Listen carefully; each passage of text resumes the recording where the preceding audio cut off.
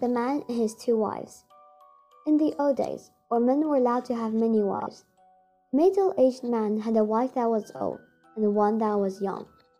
She loved him very much and hoped that he felt the same way about them. Now, the man's hair was turning gray, which the young wife did not like, as it made him look too old to be her husband.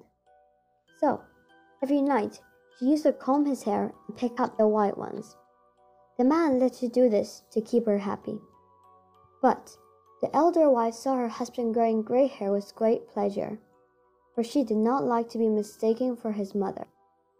So, every morning, she used to comb her hair and pick out as many of the black ones as she could. The man let her do this to keep her happy.